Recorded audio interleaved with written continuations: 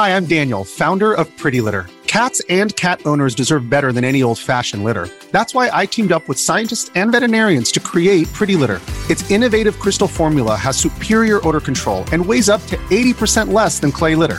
Pretty Litter even monitors health by changing colors to help detect early signs of potential illness. It's the world's smartest kitty litter. Go to prettylitter.com and use code SPOTIFY for 20% off your first order and a free cat toy. Terms and conditions apply. See site for details. Want to witness the world's biggest football game? Head to iCanWin.com.au, predict Australia's score with a crystal ball, and it could be you and a friend at the FIFA World Cup Qatar 2022 semi-finals, all thanks to McDonald's. Maccas, together and loving it. TNCs apply. But joining me in studio now is esports videographer Will Slingsby. Will's been covering esports since 2010. In that time, he's been covering the grassroots movements to big international events and a range of video games. He recently returned from London, where he was filming the Kiwi contingent at the FIFA Global Series. But today he joins us in studio to talk about the future of esports and more. G'day, Will. How you doing? Hey, how's it going? Yeah, good, mate. Thanks for joining us. Logan's also jumped in the studio as well out of the producer's booth because this is more his bag than mine, to be honest. But let's get into it because there are a few things about esports that I think the general public don't maybe get, or they'll have a lot of questions about. One of those things, obviously, that you get all the time will be, is it really sport? And now I know that Sport New Zealand have come out and said, yes, it is, because from a tactile point of view, it engages that type of thinking, much like I guess you would say chess would, and a few other things like that. So for people, that say to you, is it really sport, when you tell them you work in esports, what's your general answer? The only parallel it has from, traditional sports to esports is, I guess, the teams that are around some of these players, they're a very traditional sporting structure. So teams in like North America and Europe have, your mental coach, people that monitor their nutrition, put them on diets, take them to the gym, all that good stuff.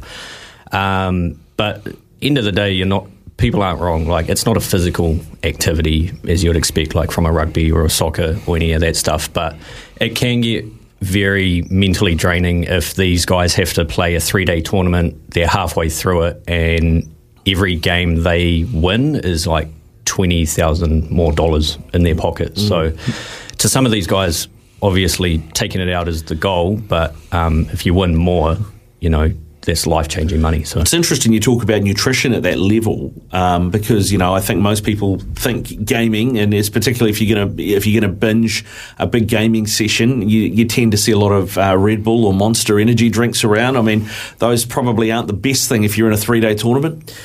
No, they're not. Everyone that I've kind of worked with over the years, when they're at that kind of 1 percentile of players playing on the global stage, they're going into these days much like a traditional athlete. They're keeping their hydration up. They're not eating greasy foods or that type of stuff, and it just works. That's what works. Yeah. Well, yeah. I mean, I've read a few articles about this, looked into it a bit in terms of the way that it's been pitched to New Zealand schools now. There's big e-sport opportunities for kids in high schools. So maybe where you used to go and play first 11 cricket, or you played first 11 football, or your first 15 rugby, or whatever, those numbers are falling away in terms of at school participation. Esports is helping, in a way, kids be involved in a team environment of some sort. Do you see a knock-on effect where if I say jump in an esports team that is playing, I don't know, NBA 2K, for example, does that then knock on that those kids at some point go, you know what, let's go for a shoot around, and they actually engage in the physical activity by being introduced to the sport via a video game?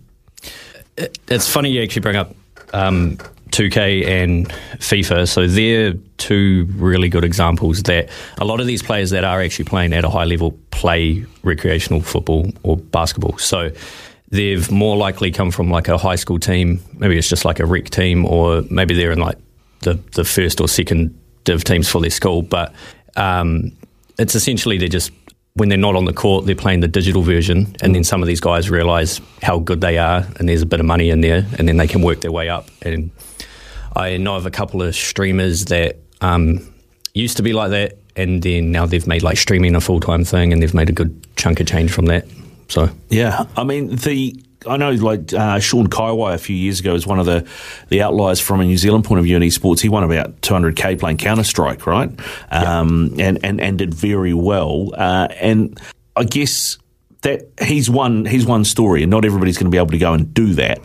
But you talked about having those teams like, for example, FIFA. I know in the A-League, all those clubs in the A-League, the Wellington Phoenix had their own esports teams. How is that recruited, and then how does that tie in to the club, or is it done under the umbrella of a New Zealand esports national body, if you like? That particular example, so it's called E-League, and it's obviously all the A-League teams that have the esports counterpart to it. Which the group stages actually finished 2 weeks ago, so we're now in the playoff stages. And that tournament structure, the winner of that, or the top 3 or 4 placements there, actually earn points towards the World Cup at the end of the year. So there's that. In terms of recruiting, I think it's just done off, it would be the top 25, 30 rankings in game. Some years they've done previous years when there's been a new ranking for a lot of these players. So not necessarily across the board will be the exact, precise representation, but it's mainly just top 25, 30 in-game that they look at, and then they assess, they approach people, and they kind of just figure it out from there and sign them for just the duration of the tournament. Because a lot of those players are also signed by Australian and New Zealand esports teams as well.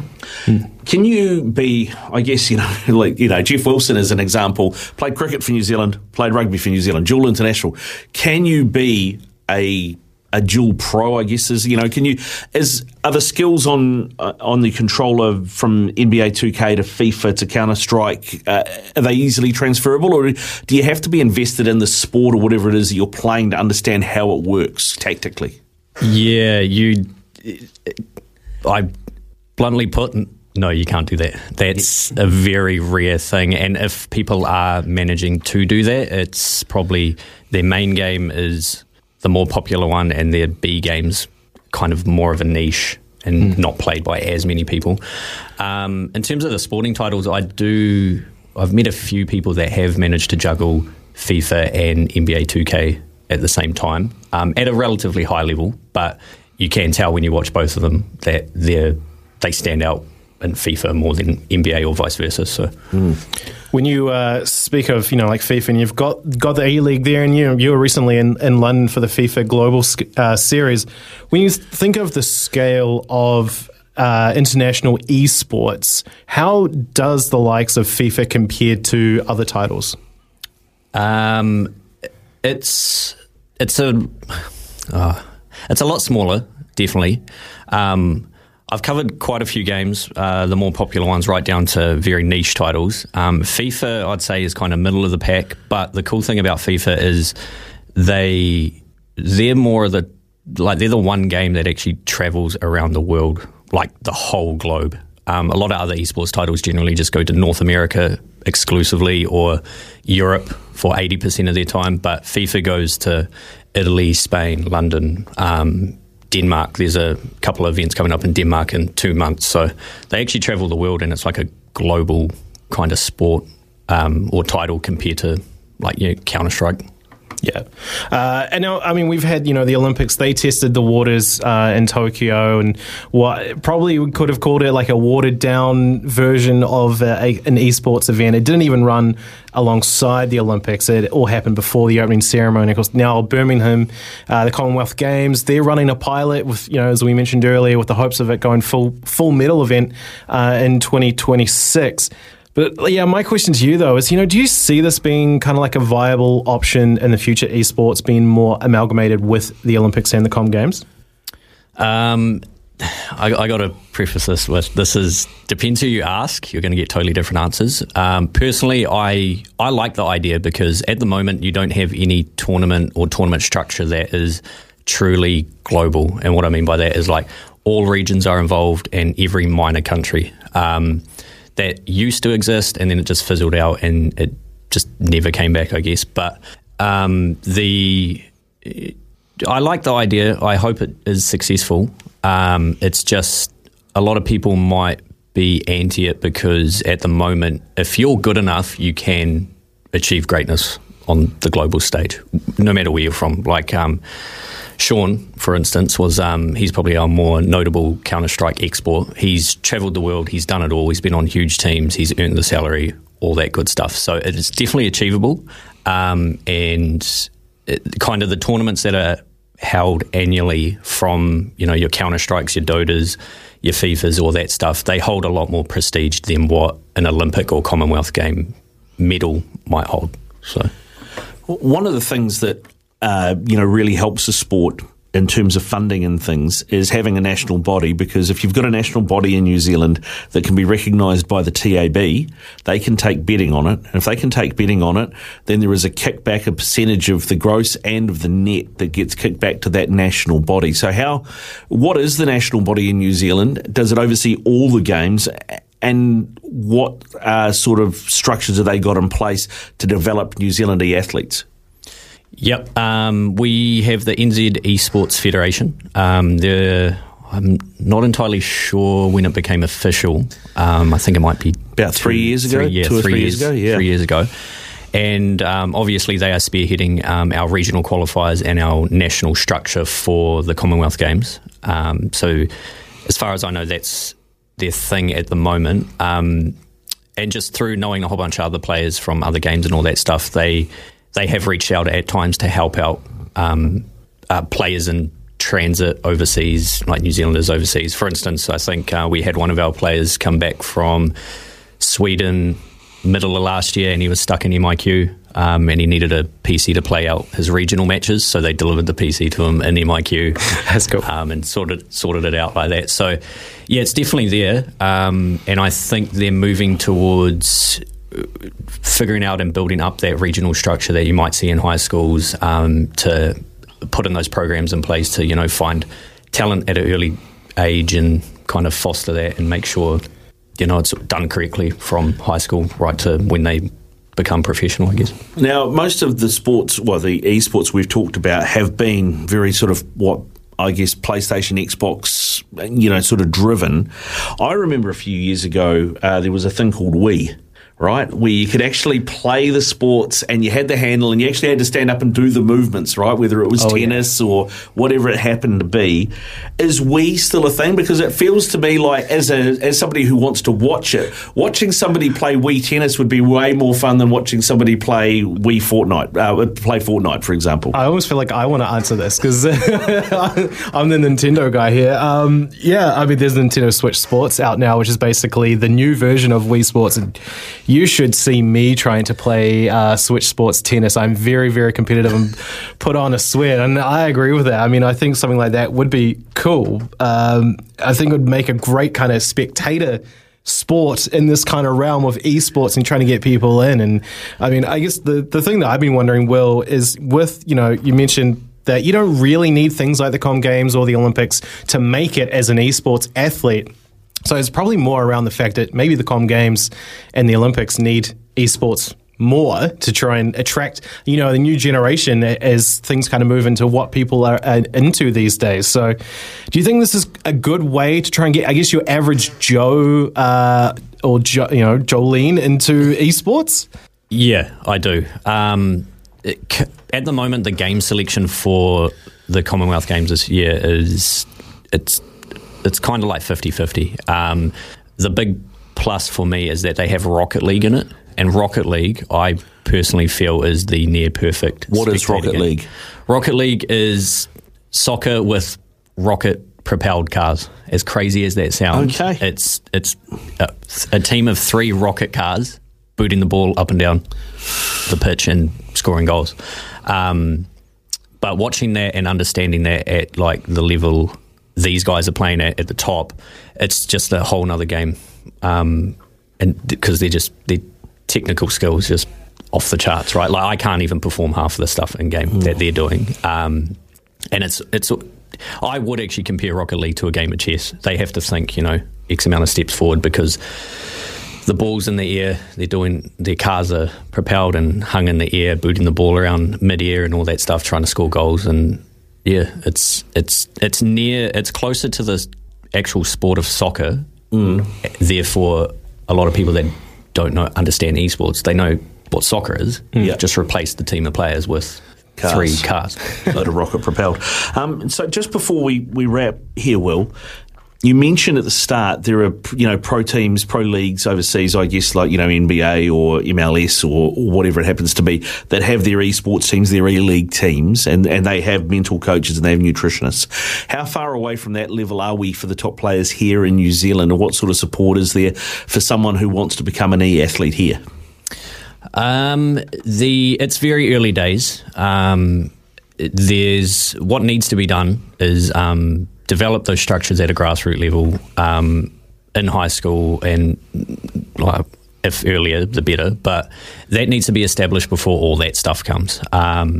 Just because when you get to that level, there's like millions of dollars being poured into it, and that money just isn't quite there yet. There's been a couple of traditional sporting teams here that have branched out into esports. I can't tell you exactly why they aren't around anymore, but I think the esporting crowd can. You don't want to get in, annoy them, and then get out, because once you annoy them, there's no flipping them back on your side. So, yeah, it's they can sniff out kind of the BS really quickly. But to answer your question directly, I feel like it's 5 to 10 years where we actually might start to see, the accredited classes in and amongst high schools where it's a Valorant team, a FIFA team, or an NBA duo actually earning kind of like credits for. It's kind of surprising to me because, we're already seeing now, like in US colleges and stuff, they invest so heavily into all that kind of things. And, they've created state-of-the-art facilities. They're attracting, high school kids to their colleges with scholarship programs and stuff because they want a viable career in esports. Is it really you think it really is going to take that long for New Zealand to catch up? Yep. Yeah, the money's not quite there, and we just need to get those structures in place before anything else comes along. Yeah, well, good stuff, Will. Thanks for coming in, man, and giving us some insight and some time. If somebody needs to jump online and look something up to get some more information or find out where to get in touch with people that can help them that are to get involved, where's the best place to go? Oh, I'll just say if you jump on the NZ Esports Federation website, they've got all the direct links to the Discords, all that stuff that can have all those people directing you in the right places. Life's busy. Take this deck. There's heaps to do on it, like polishing off this wine. That's tough. Life's pretty good with a Trex deck. Composite decking with no hard maintenance. Trex, the world's #1 decking brand.